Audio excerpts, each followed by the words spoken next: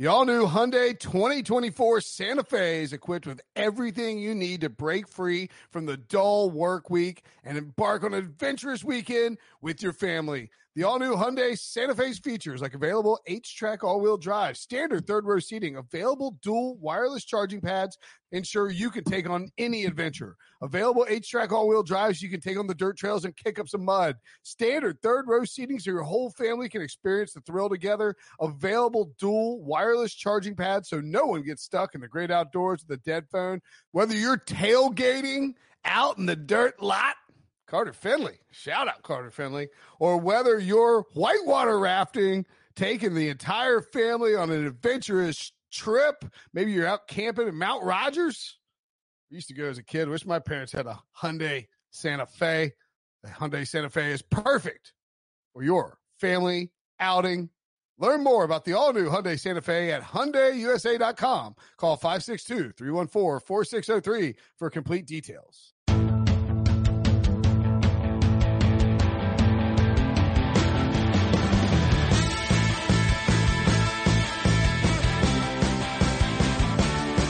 What's up, everybody? Welcome to the Pick Six Podcast, CBS Sports Daily NFL Podcast. I'm Will Brinson. I'm your host. If you want, download, subscribe, leave a 5-star review, and recommend the podcast to one friend. If you're a long-time listener, short-time listener, like the show, do it. And while you're recommending this podcast to a friend, go ahead and recommend the Cover 3 podcast to a friend as well, because we have a special Cover 3 crossover edition. We're going to look at the 2021 NFL Draft with Cover 3 host Chip Patterson, Cover 3 analyst Tom Fornelli, and our very own Ryan Wilson. Hello, gentlemen. Nah, listen, this is for the Cover 3 listeners that are here. This is a relationship that goes back many years. I think we all like and dislike each other equal amounts, just sort of across the board of the quadrants. And it's exciting to be able to be with you guys and get in on a little crossover episode. I would like to declare myself as the very first super enemy of the Pick Six podcast. That Tom, you're like a borderline honorary super friend. You and Chip both have no enemy. Okay, super frenemy. Super frenemy Tom Fornelli. Tom is officially a super frenemy, but I can state for the record that I've hated Brinson for dozens of years. You know what? It's kind of crazy. I think that collectively between the four, because our mutual friend Hayes Permar texted me the other day and was asking me, he's like, don't you have some kind of anniversary coming up at CBS? And I was like, I don't know, maybe. It turns out July will be my 10-year anniversary at CBS, which means that we have a borderline on this call, borderline 40 years of CBS work experience, which we are Pete Prisco. Yeah. We are Combiners and we are Pete Prisco. Because Chip, you came on right after I did. Yeah, August. And then Tom and Ryan not long after us, right? June. Yeah, I came late August 2010. Right. I'm the young pup. Nice. Yeah. Nice. Take that. So, Tom, do you have any connections to North Carolina? Family, friends, visitations? I'm friends with a guy who went to North Carolina who hosts the podcast I'm on. That's just going to get to 100% North Carolinians on the pod, but that's good enough. Well, Tom has gotten drunk with me and my wife in Chicago, 10 years ago, give or take. So, yeah. No, we went to, where did we go? Where did we go? Went to the Billy Goat. Went to the Billy Goat. Yeah, actually, it was more like 12 years ago because I wasn't working at CBS then. Because I don't think I was either. Yeah. Wow. Man. I don't remember. We were drunk. I know. We did go to the Billy Goat. And about that same time, we were doing a podcast with Wilson on the old fan house, the Housecast. Housecast! Anyway. Enough. 2021 NFL Draft. Let's look, instead of the past, let's look to the future. The 2021 NFL Draft, a.k.a. the Trevor Lawrence sweepstakes. Chip and Tom, I'll ask you guys I'll ask Tom because Chip is an ACC homer and Tom is not. Is there any way that Trevor Lawrence is drafted, that Justin Fields could be taken over Trevor Lawrence in the 2021 NFL draft, barring like an injury or no college football being played, et cetera? Yeah, I mean, I think that at this time last year, we didn't think there'd be any way that Tua wasn't the top pick in the draft, and we saw how that went with Burrow kind of coming out of quote-unquote nowhere to have a huge season. But if you look at Fields, if you look at how they both played last year, there really wasn't a major difference between them on the whole, and Fields is the more mobile of the two, whereas Lawrence kind of busted out the run. It's more last season. He's not Justin Fields when it comes to running, but if you look at their overall numbers last year, Fields had a higher TD rate. He had a lower interception rate. He had a higher completion percentage, though the difference was his on-target rate was lower, but it wasn't that much lower than Lawrence's. And that's for the whole season. But if you break it down, because if we look at Trevor Lawrence's, I think that Lawrence will be the first one taken, like you said, barring injury. But I'm not ruling it out, because if you look at Lawrence's season as a whole, the numbers aren't as great, but the first 3 games of the season, he was bad. I mean, there were the 2 blowout wins over Georgia Tech and Syracuse, in which he was just kind of playing free and loose, chucking the ball deep, taking chances, and he ended up throwing some picks. And then there was the close game against A&M where he completed like 70% of his passes, but he didn't play all that well. But from week 4 on, all those stats I mentioned, Lawrence was much better than Fields in like every single one. Although Fields had a slim lead in the touchdown rate, the interception rate was the same. Their yards per attempt was essentially the same, but Lawrence's on-target rate went up to 75.8%, which was a full 5.5% higher than Fields. That's a significant difference. And then you take into the fact that Ohio State's team on-target catch rate as a team last year was 91%. Clemson was at 88. Ohio State's drop rate was at 6.3, and Lawrence's was at 8.6 with his Clemson receivers. So even though he had better stats, he was also a bit unlucky with his receivers, who are also highly rated, and we'll probably get to them again later. At least one of them did not play as well as Ohio State's receivers. So when you look at all that as a picture, I think that Trevor Lawrence is your prototypical number 1 pick type NFL quarterback. But I think Fields is talented enough and is better than a lot of people maybe wanted to give him credit for, that yes, if he goes out this year and has another strong season and improves his accuracy, he can very easily overtake Lawrence as the number 1 QB in the class. Yeah, there are games where Trevor Lawrence is not the best Clemson player. Yeah. And some of that is by design. Travis Etienne is the 2-time ACC player of the year.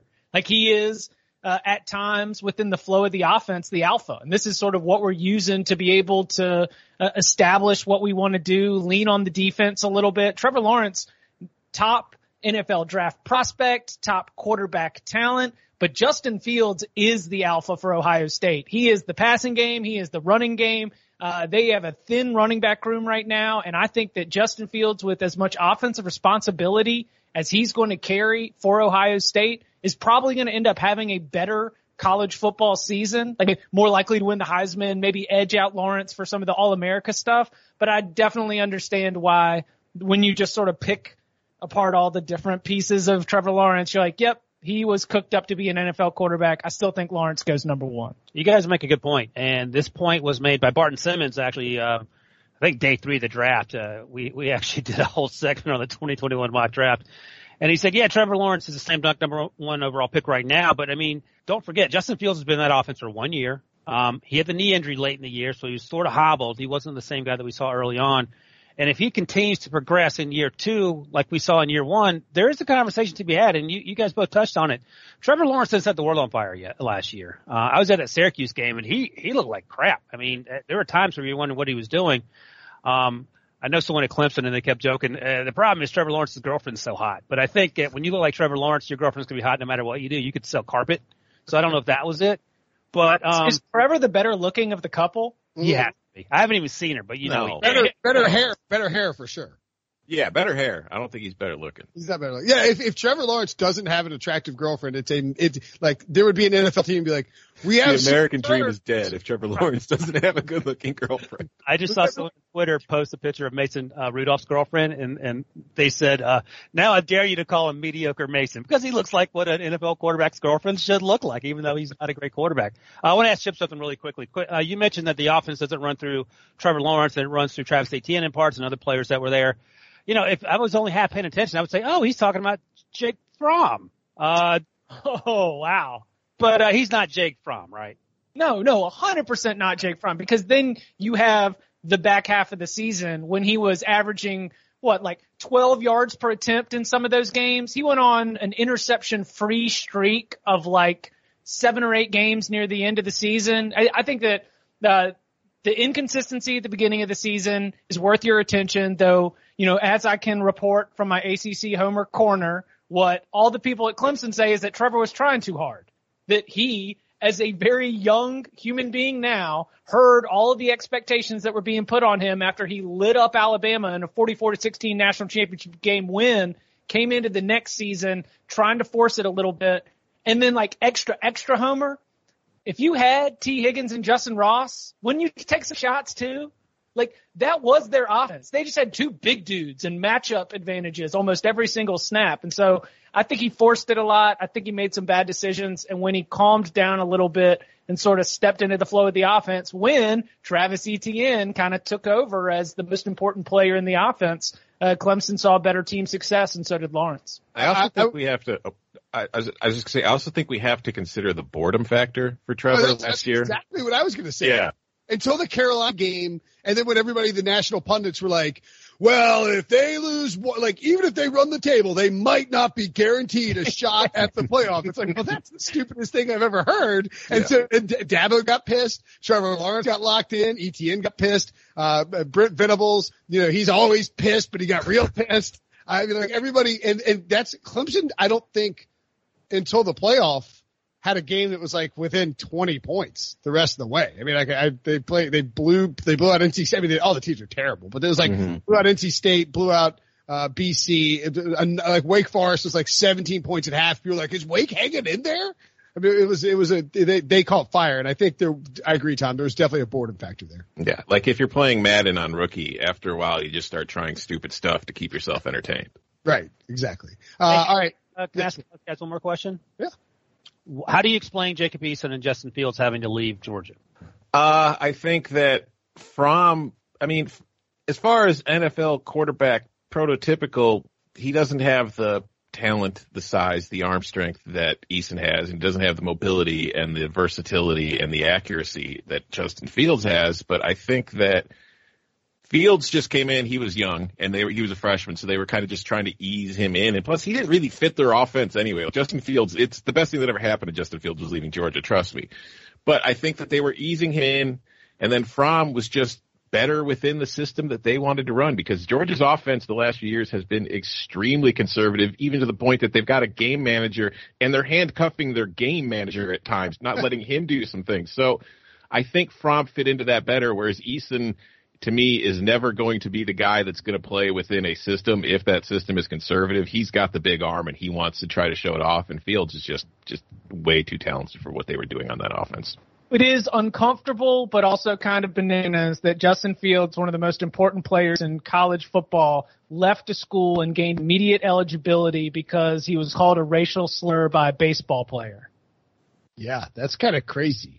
Yeah, I mean, it's uncomfortable and it's strange, and it's one of those twists in college football lore. Like, oh, remember when Randy Moss was at Florida State? Or, oh, like you would never leave what the practice footage was like. College football's filled of these strange twists and stories where, hey, guess what? Now he's at Ohio State. He's got him in the college football playoffs. He's coming into the season as a Heisman Trophy contender, and he was not the starter for the Georgia Bulldogs not that long ago. It's a great question, Wilson. As always, you ask fantastic questions. I have a question for you. Who were your top 5 players taken in your 2021 mock draft? Well, it starts with Trevor Lawrence, and I made this list actually during the 2020 draft. So this, and by the way, we should point out that the order of the draft pick is not. It's because Wilson hates the Jaguars and Bengals. No, it's a reverse sports line Super Bowl odds. So whoever has the worst Super Bowl odds, that would be the Jaguars, gets the number 1 pick. Bengals have the next worst, et cetera. Yeah, it's funny you say that. I was talking to the Jaguars writer for Jaguars.com earlier today, and his last question was, so why do you have the Jaguars picking first in your 2021 mock draft? If you read the little small print there, it's reverse Super Bowl odds. So anyway, Jaguars, Trevor Lawrence. And I would imagine wherever the Jaguars pick, if Trevor Lawrence is there, they're going to take him. So it doesn't matter whether they're first or 32nd. Number 2, I have the Bengals taking Jamar Chase. And again, this is less about really players and fits, and more about just sort of the top 32 guys I'll be looking at once football gets back to business. Penei Sewell, number 3 to the Redskins. Gregory Rousseau, who had 15.5 sacks last year for Miami, going to the Dolphins. And then the aforementioned Justin Fields, number 5 to Will Brinson's Panthers. He's not a defensive player, though. They only draft defensive players. Yeah, I think he's too short for Matt Rule. Matt Rule doesn't like anybody under 6'1". That's it. We don't take any short people. All we want is length and speed. I think it is interesting what the Panthers will do, like how the Panthers will look in 2021 or 2020 and what they might. I mean, like you're talking about an entirely new coaching staff, a new, like the only connection on the offensive system is Joe Brady and Teddy Bridgewater, who, worked together for a year in New Orleans when Teddy was the backup and didn't actually play at all, and Joe Brady wasn't the offensive coordinator. Phil Snow coming as a DC, and they got 7 new guys. Ostensibly, more than half of those guys are going to be starters on this defense, which was just ragged last year. I think there's a reasonable chance Carolina has the number 1 overall pick, and I don't think they would be upset about it either. No. I mean, if you're looking to rebuild like they are, getting like a Trevor Lawrence or Justin Fields is a hell of a way to speed that process up. Yeah. Who's the second worst team? The Lions, maybe? I don't even know who the second worst team is. Redskins could be terrible. I feel like they'll be a little better. Yeah, I think they're like 7 and 9-ish. Wow. That's I bold. think the NFC East stinks, man. Let's be honest. Like the Cowboys are good, but the Eagles, I don't know. I feel like they're taking a step back, and then There's no reason. Right. There's no reason the Lions should be 10 here. The Lions should be like 5. Yeah, I think what happens is a lot of these teams are grouped together with the same Super Bowl odds, so it just depends on how you sort them. So they could very easily be 6 or 5, right? Sorry. And by the way, we got to congratulate Pernelli. The Bears just signed Ted Ginn, so that's one more step to the Super Bowl. Oh yeah, he's going to drop 12% of the passes thrown his way. Going to be super excited about it. Yep. The other 12% aren't going to be anywhere near him, so there's 20% Six right there. 6% of those are coming from Mitchell Trubisky, and 6% are coming from Nick Foles too. Yeah. Oh boy, we'll see how many people can underthrow or overthrow him during the season. When you look, talk about those quarterbacks, the other guy that showed up on this list too, Jamie Newman, who was at Wake Forest but has since transferred, Chip, To Georgia. Yeah, and that's the other part of the Jamie Newman experience is because there's been a lot of production, at least last season in particular at Wake Forest.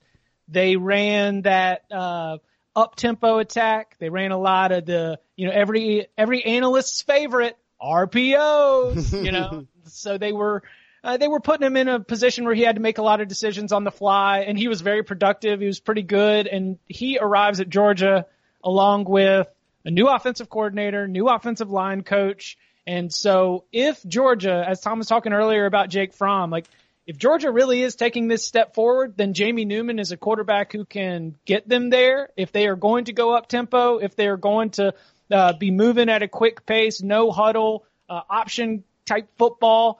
So if he's really productive at Georgia, that's one of the biggest stories because Georgia is a college football playoff contender. They're an SEC championship contender. And if their quarterback and their revitalized or their supercharged offense is a big part of it, then this Jamie Newman is going to be a top 10 pick. I will also warn that this could go in the other direction.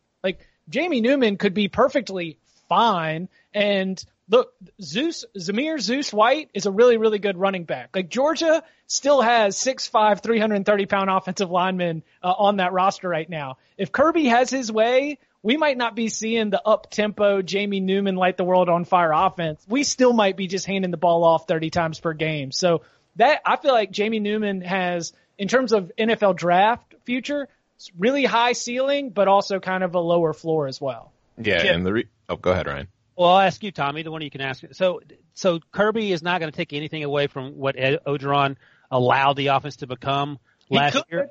Yeah, coaches are stubborn, man. It's especially look how long it took. It took Orgeron a few years to do it. It took Les Miles a decade to do it, which is why he ended up getting fired. And if you're Kirby Smart, you might be saying, listen, man, we were like 3 plays away from winning a national title playing like this a few years ago. And he might, if things go wrong, that's what it's going to be like. They're going to start the season, I'm sure, trying to be a new team. But if things go slowly out of the gate, you never know. They might pull it back and say, we need to hand it off 30 times a game. Dude, it took Nick Saban several years to really agree to open things up. Yeah, but he was still winning at the time. He just realized I need to change if I want to keep winning. Right. But think about Georgia's defense. Georgia's defense is going to be sick next year. Like Georgia only had one defensive player drafted this year, and that's not to say that Georgia doesn't have talent. It means that all of Georgia's defensive talent is coming back. I mean, they can lean on that defense and not even have to worry about scoring 40 points per game because they can win it just like Kirby Smart wants to win it, and Kirby Smart wants to win games like 28-14. Yeah, going back to go ahead. Go ahead. I was going to say quickly to your point, Chip, about no one getting drafted on that defense. The one guy who did get drafted, Tay Crowder, was Mr. Irrelevant, and I had not even watched him. So I usually when there's someone I don't know about, I'll go scramble to read Dane Brugler's draft guide. He didn't have him in there, so that tells you I don't know how good he was last year at Georgia because he wasn't on my radar. But the other 10 guys coming back to hear you describe it, they should be just fine. Go ahead, Tom. Sorry. Yeah, no, Tay Crowder wasn't somebody that really stood out when I watched Georgia last year, but he's a good player. We'll see. But last pick of the draft, take a shot. But I was just going back to Jamie Newman. Like, the reason the floor is so low is because his accuracy, even though he put up really good numbers at Wake, isn't there. Like, there were 77 quarterbacks in the FBS level last year who threw at least 300 passes. Newman's on target rate with those passes, according to SIS, was 65.4%. That ranked 76th. Among those 77 quarterbacks. And if we go a step further and move that to passes past the line of scrimmage, he ranked 36th of the 37. Now, so that's clearly something that he needs to improve on. But ironically enough, the one quarterback he beat in both those categories was a first-round draft pick this year. It was Jordan Love. Interesting. Ryan, were you trying to troll Tom just straight up by sending a Iowa State quarterback and Brock Purdy to the Bears at 14? Or what was the point of that? Yeah, this is where things sort of get interesting. I mentioned at the top, these are just sort of 32 guys I'll be watching. A year ago, I'm pretty sure KJ Costello was on the first round watch list for me, and then things went sour in a hurry, and then was he Mississippi State or Ole Miss now? Where'd he go? Mississippi State. So that'll be fun to watch. But now he's an interesting guy to watch too because and I'm in tune into this KJ Costello stuff because NC State plays Mississippi State. Is it the first weekend of the season? Yeah. First weekend of the season. Thursday night, right? Yeah. So it's like Mike Leach gets KJ Costello and Sunday's Thursday night in Raleigh. Come on. And not to divert from it, I just think that there could be some guys like a KJ Costello who apply to the NFL supplemental draft in July, if they are concerned that college football's season may not be going as planned. In other words, if you think there's a possible postponement of the season and you're KJ Costello, aren't you better off going in the supplemental draft than just not getting to play any football and then having to wait until 2021 draft? I wouldn't if I were KJ Costello. In 2018, people were watching him, and he had an up-and-down year. It wasn't entirely his fault. If I recall correctly, the Stanford O-line was dog crap. Last year he got hurt, and then he transferred. I would want him to come back and see what he could do. I mean, much the same way I wanted Jacob Eason and Jake Fromm to come back to see what they could do, but they're certainly different circumstances. I don't know if KJ Costello, maybe someone takes a 6th or 7th round flyer on him in the supplemental draft, but he just didn't do enough for me. In terms of Brock Purdy, he's just a guy that I'll be watching. I want to see what he can do. I mean, he has some traits that people like, and we'll have to see how it translates.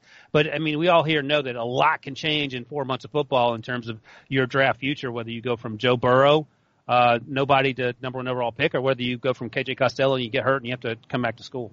If Brock Purdy's draft is going to be decided by his performance, he might be in trouble because – Tom, is it every offensive lineman gone for Iowa State, or is it all of them but one?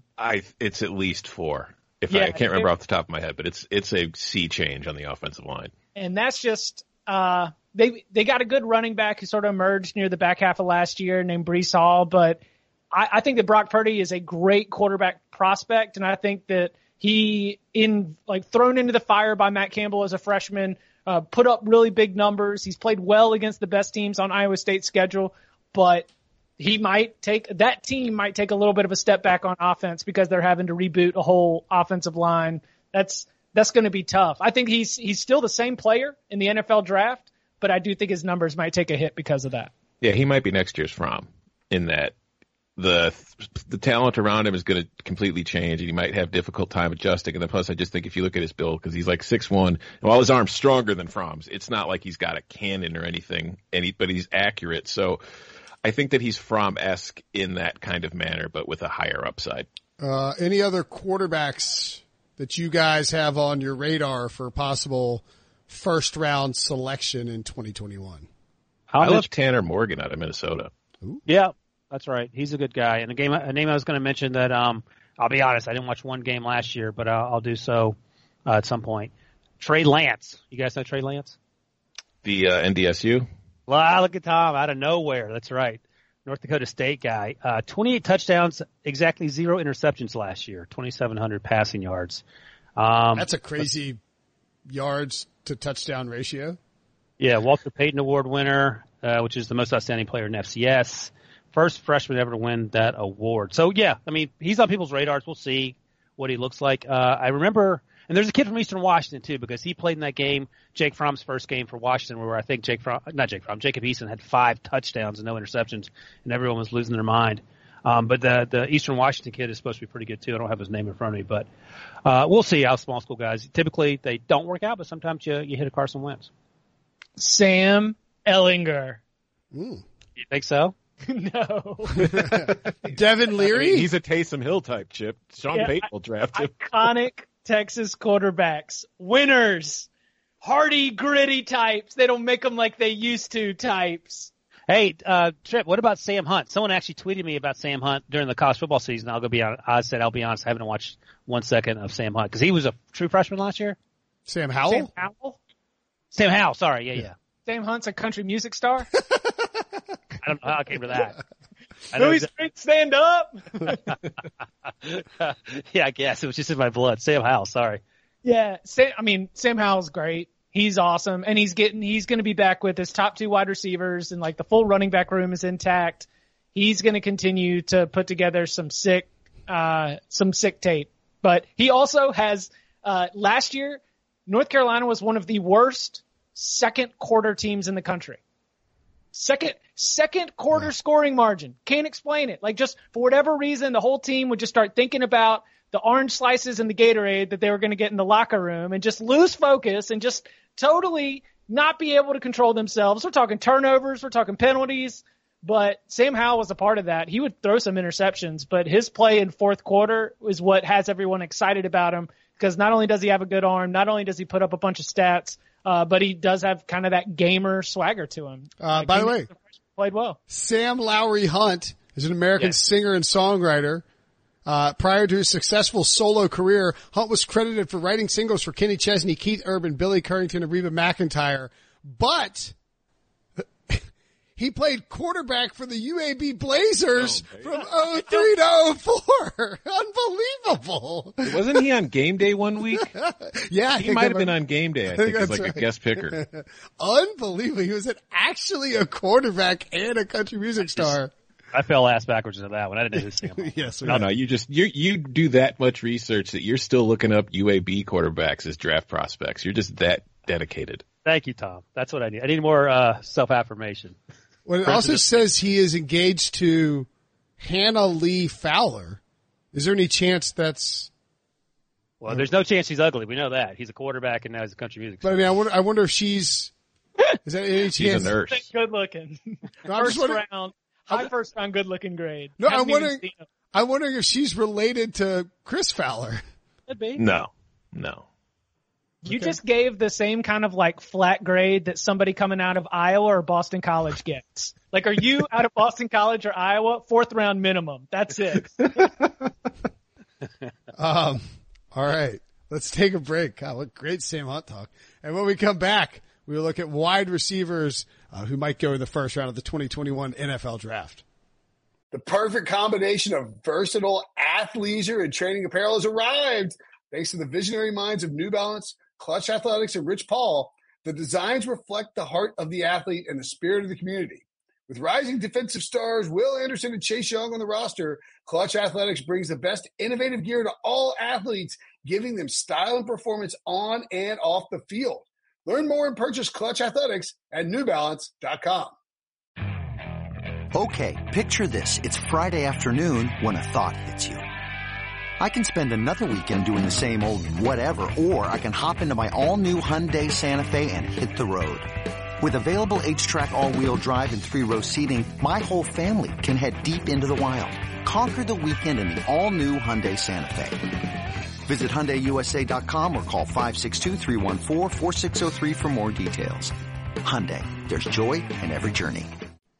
Okay, so the quarterbacks are, as always, the big story, but wide receiver class. I'll throw this to Tom first. I wouldn't be excited. I mean, so supposedly Justin Ross better than T. Higgins, and I think most people agree with that consensus idea. Does this group of wide receivers, which includes Jamar Chase, Justin Ross, Devonta Smith, does this group compare favorably with 2020, or is it maybe more of like a better talent but not quite as much depth, et cetera?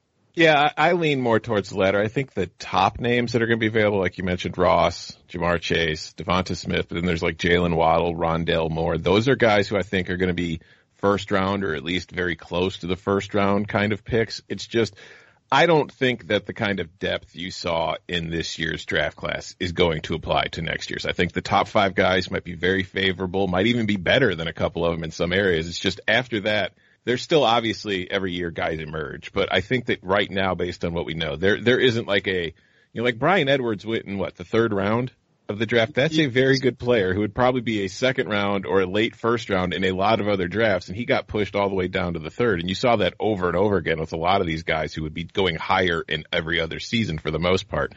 That's not what next year's wide receiver class is going to look like, but there's a lot of talent to get in the 1st round still.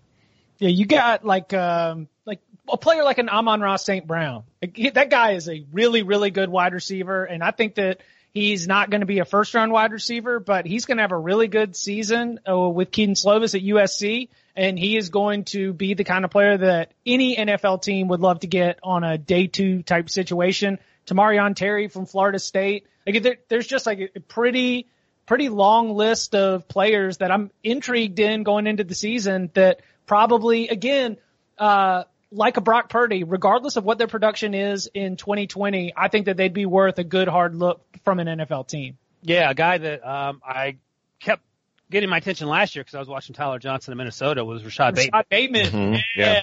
And Rashad Bateman is actually better than Tyler Johnson. Yes. And I don't think there's any question. So he's another guy that he looks like a first-round talent. We'll see what happens, but he had a huge year last year, and I don't expect that'll change with Tyler Johnson now gone. Tyler Johnson, by the way, was a 4th-round pick, I think. And I think so, yeah. Yeah, for the longest time, I had trouble. Sort of in the fall, I'd heard that he was not going to be like a day 1, day 2 guy. And I remember talking to a scout, and he said, look, man, I got a stack of papers this high, like an inch high, of guys. Yeah, a 5th-round pick. 5th-round pick. Yeah. Stack of papers that are an inch high of guys who fit that height, weight, speed. And the issue is he can't get open. He doesn't get separation. He had some focus drops, but he was a human highlight reel. But that said, Bateman feels like he's going to be legit. Bateman's an alpha receiver. Like, he's a dude that can go on an NFL team and be the number 1 on a team. Take over. Is Minnesota a title sleeper? No, but they are definitely a contender in their division and a team that is very capable of losing to Ohio State in the Big Ten championship. Yeah, the undefeated start to the season was not some kind of fluke, regardless of everything that I said on the Cover 3 podcast, calling them the fraudulent-ass Gophers. That 9-year-old in Minnesota is listening. My bad. Sorry. Yeah, that's right. We've got young 9-year-olds who are going to tell their classmates about fraudulent Fernelli, who's always picking against Minnesota. I mean, this is intergenerational Cover 3 rivalry stuff that we've got. But some kid got sent to the principal's office for saying fraudulent ass Gophers and yes. He didn't say he just said fraudulent Fernelli after Minnesota beat I called them fraudulent ass Gopher. So let me ask you guys this, and I think this is actually going to turn out to be true. I think Jamar Chase might be the best receiver in the 2020 class as well by the time it's all said and done. That's what was a bunch of defensive backs at the NFL Combine. Like the random run of the mill question on NFL Combine Media Night, who's the toughest player you had to guard? Because with the loaded wide receiver class, I think that the intention of the question was to make these defensive backs pick from one of the wide receivers that was there, and a ton of them said Jamar Chase. I think it'll also depend on whoever's quarterbacking for LSU when the season starts, because I think Jamar Chase definitely helps any quarterback he's playing with, but I also think that Jamar Chase benefited from Joe Burrow's accuracy on a lot of those passes. And if Miles Brennan doesn't come in and be, Joe Burrow, or if they don't bring a transfer in, who knows, JT Daniels is out there, it could affect his numbers, which might push him down. But I think talent-wise, yeah, he's definitely a very good candidate to be the first receiver off the board. I mean, LSU might not be good next year. Oh, it'll be good. I just don't think it's going to be title contender good, or it's not going to be near what it was last year. But last year, as Barton has talked about on our show many times, that might have been the best college football team of all time. And it's hard to live up to that 2 years in a row. By the way, no one is better at the correct pronoun usage of football teams than Tom. LSU, and he just said it. I'd be sorry, I understand the English language. No, but I mean, I'm always I always say they for LSU, or but I always notice that's that NC State education at work, ladies and gentlemen, right there. Right. Tom does that thing where he sets the bar high and really asks you to keep up. He doesn't really pander to the lowest common audience. I don't know about that. Read Tom's work at Fan House for a long time. All right, what other Fan House? There was, I always think about this, the halcyon days of blogging, not to go back in time, but there was a report that Jamarcus Russell had come back to Raiders camp and weighed over 300 pounds. And I went into MS Paint and did we have obtained an exclusive photo of Jamarcus Russell. And it was just a big black circle with a little Raiders logo designed on it. It was truly amazing. And all that incredible stuff we did at Fan House doesn't exist anymore. Hey, my first year at CBS, I did MS Paint where I drew a monkey flinging its own poop and then called it the UCLA offense and published it on the site. So, we've all come a long way in the last 10 years. I don't think that's probably around either, because they got rid of the sort of the message board CMS. That's all. It's probably all for the best, if we're being honest. Absolutely. Absolutely. No, I mean, it's great. It is nice because any take you had that looks terrible has now been tossed out the window. So that's, we got that going for us, at least in that respect. All right. When, we look at the running backs out of this class, is Travis Etienne the best one, Chip? And do you think he will be a first round pick when it's all said and done? Yes. And the reason is going to be because of his explosiveness, because people are going to love those times where they run stretch and he lets all the blockers get set and then he just explodes vertically up the field. I mean, he is the king of the 12 carry, 119-yard, 3-touchdown stat line, where he's not even playing in the second half of the third quarter and the fourth quarter. His yards per touch is nuts. It is real, and it is a huge part of the Clemson offense. I'm going to go Travis Etienne. Yes, first rounder. And I don't know if I'm to the point where I'm going to say definitely the number one wide receiver, because it's very, very interesting to think about what Chuba Hubbard is going to do at Oklahoma State and how the NFL is going to treat Chuba Hubbard. But I think Etienne's absolutely worth it and deserves to be in that conversation for RB1. And no offense to Hubbard, but if Etienne's not the number one running back on your board, you're doing it wrong. I just think that if you look at him, he's got everything that Chip just mentioned. But another thing, besides the speed and the vision, last year he had a broken tackle rate of 41.5%.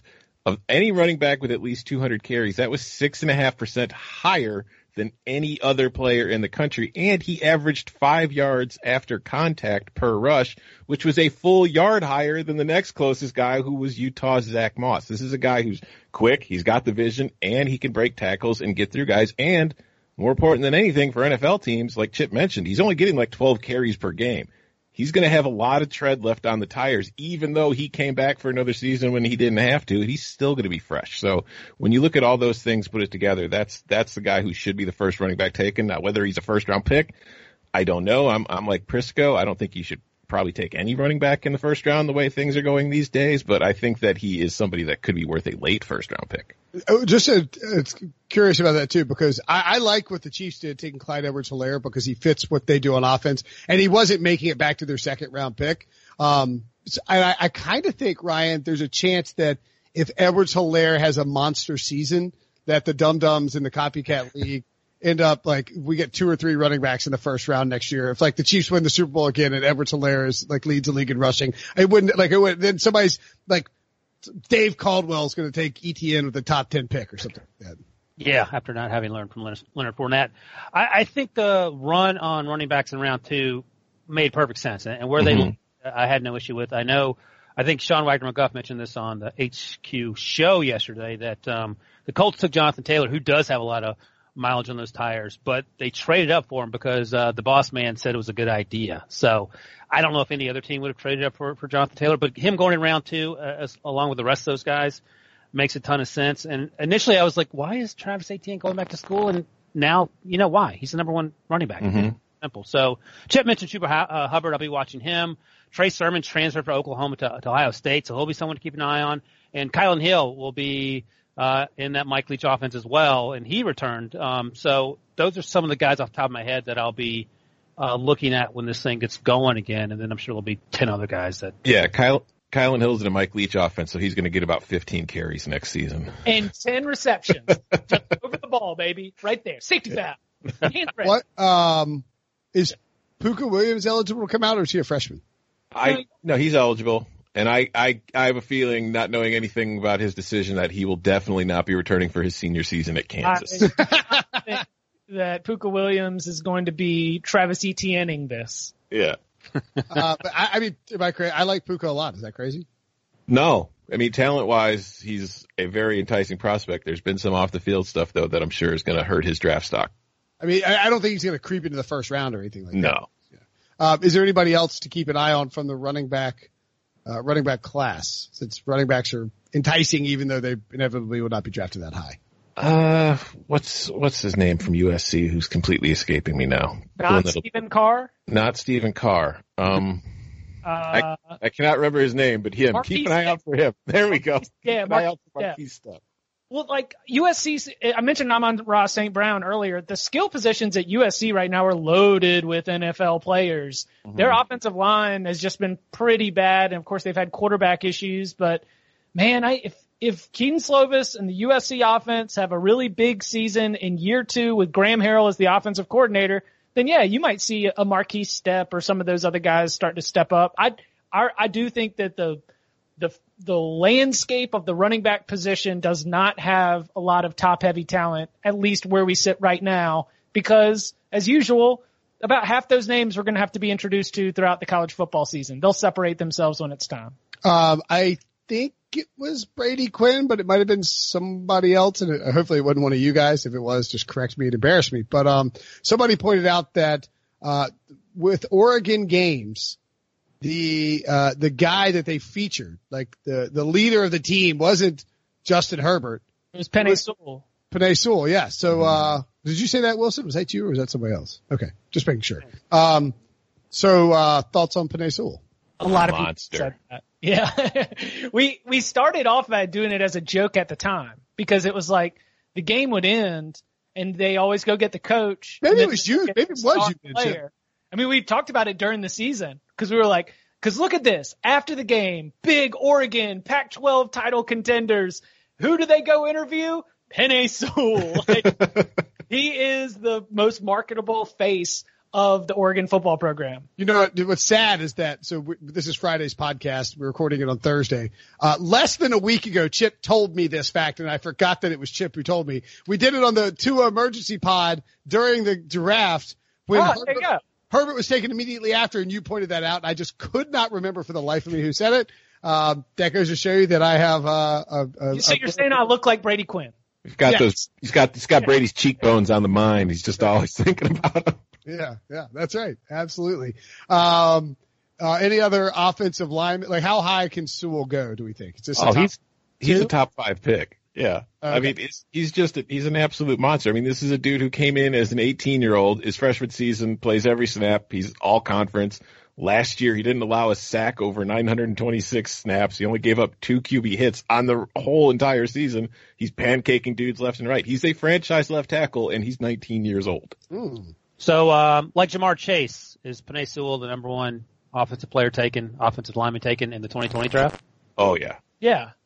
Like so Dave Gettleman takes him at 4. Oh, yeah. Okay. Well, Dave Gettleman might not have, but yeah, he should have been the number 1.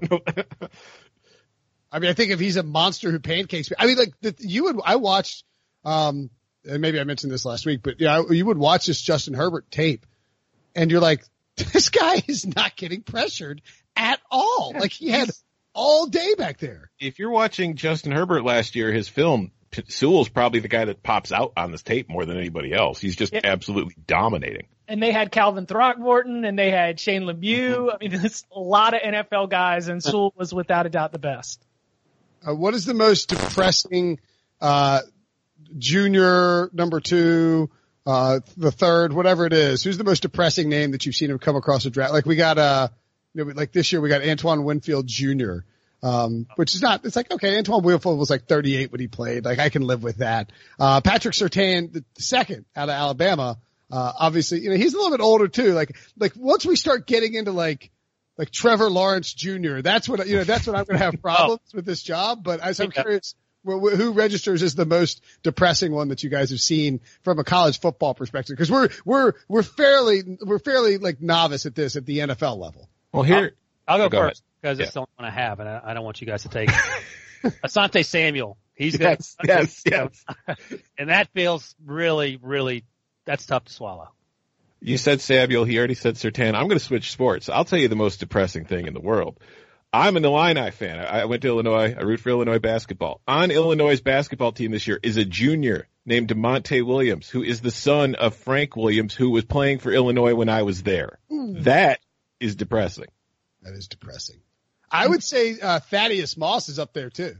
He didn't get drafted, so that doesn't count. Yeah, he's like the only player on LSU's offense that got a snap that didn't get drafted. Stephen Sullivan got the other tight end. The long snapper got drafted. Stephen Sullivan got drafted.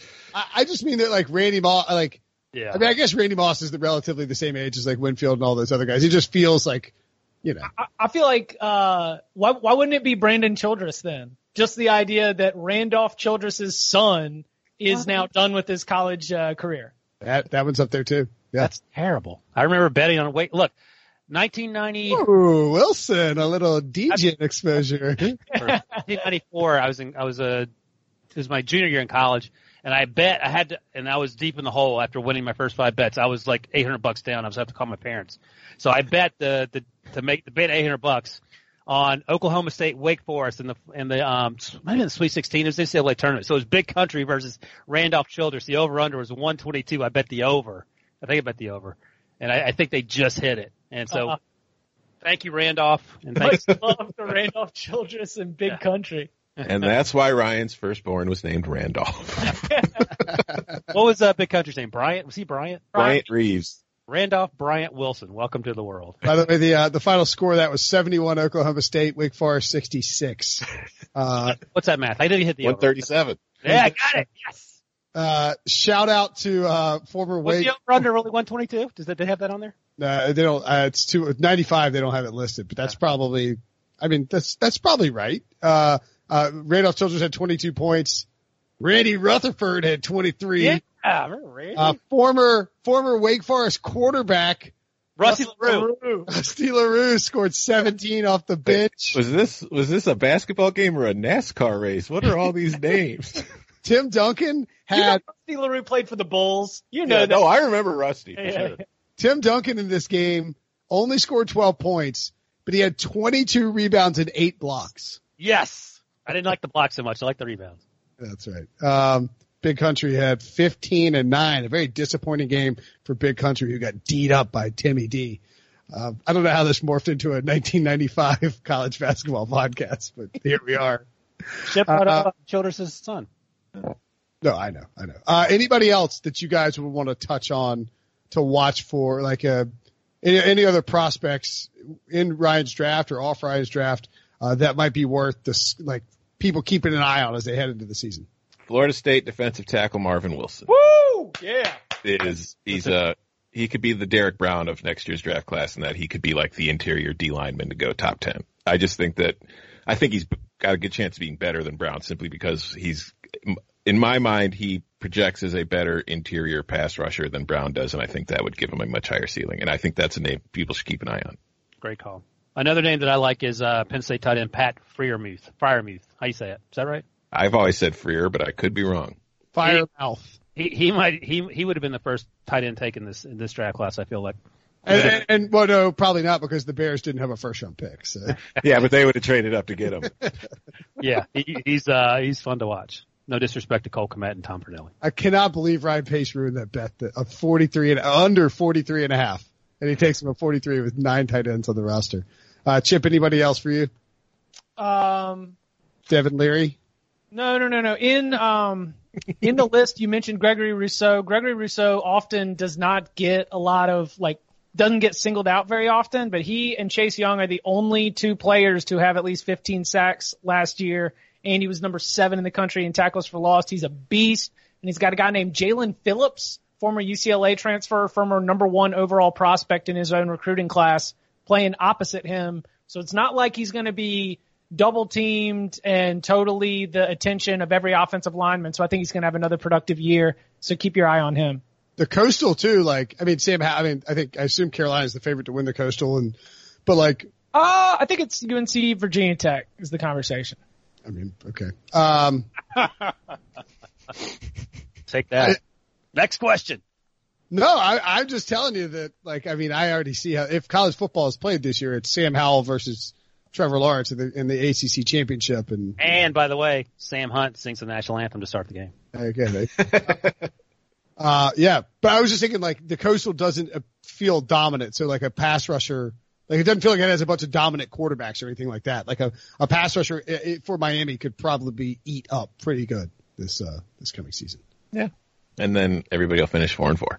Okay. I have one more question for you guys. I hope you guys are holding up well in this time of weird life. But how confident are you that we play college football on Labor Day? Not. I am 100% confident that they will play at some point, simply because not having a season would destroy the academic, departments or the athletic departments for schools across the country. So they're going to play. I just don't think they're going to play on time, but hey, fingers crossed. Things are happening quickly. If we are going to start losing non-conference games, from the public health perspective, those big kickoff games whose entire point is to bring lots of fan bases from all across the country to one hot spot. If those end up getting relocated to campus sites, or if those become some sort of scheduling alteration, that would not surprise me. And so you mentioned Labor Day. I would think that those might be in jeopardy to be played as scheduled, but I think we play football this fall. It was interesting too that the NFL announced the date of the draft in Cleveland, and everything's subject to change these days. But April, I know that it had been bandied about that college football might exist from in the spring this year, and I don't know that you can do that because you've got and Wilson had to leave because Wilson always has. Wilson has radio, so he's got to go. Bye, Ryan. Yeah, Ryan disappears from this podcast all the time, especially when I start asking unexpected questions. I thought he was giving you 2 minutes. 2 minutes. Yeah, I thought he's like, I have 2 points to make. I was like, okay, all right. But I do think that it sets kind of a hard deadline to finish the college football season. Cause you're going to have the combine before that. So these dudes, maybe Trevor Lawrence is a different case, but a bunch of these guys are not going to want to be playing college football during the draft, during the draft process point of the thing. You just can't risk suffering that injury for a free, playing free football, right? I wouldn't think so. If I've learned anything in the last few months, it's that anything is possible at this point. Yep. Anything is possible! I don't think Tom meant it that way, but yes, Chip. All right, you guys are a blast to talk to as always. Chip Patterson, Tom Fornelli. If you're listening to the Cover 3 podcast edition of this, make sure to check out the Pick 6 podcast, daily NFL show. We have tons of content coming your way all the time. Give us a shot if you like football. And if you're listening on the Pick 6 feed, make sure and go subscribe to the Cover 3 podcast. It is awesome stuff from Chip, Tom, Barton Simmons, and the crew. From the world of Sonic the Hedgehog, a new hero arrives. I am ready. Is there anyone stronger? No. Tougher? No. Funnier? I do not make jokes. I make warriors. Knuckles, now streaming only on Paramount Plus. Yes!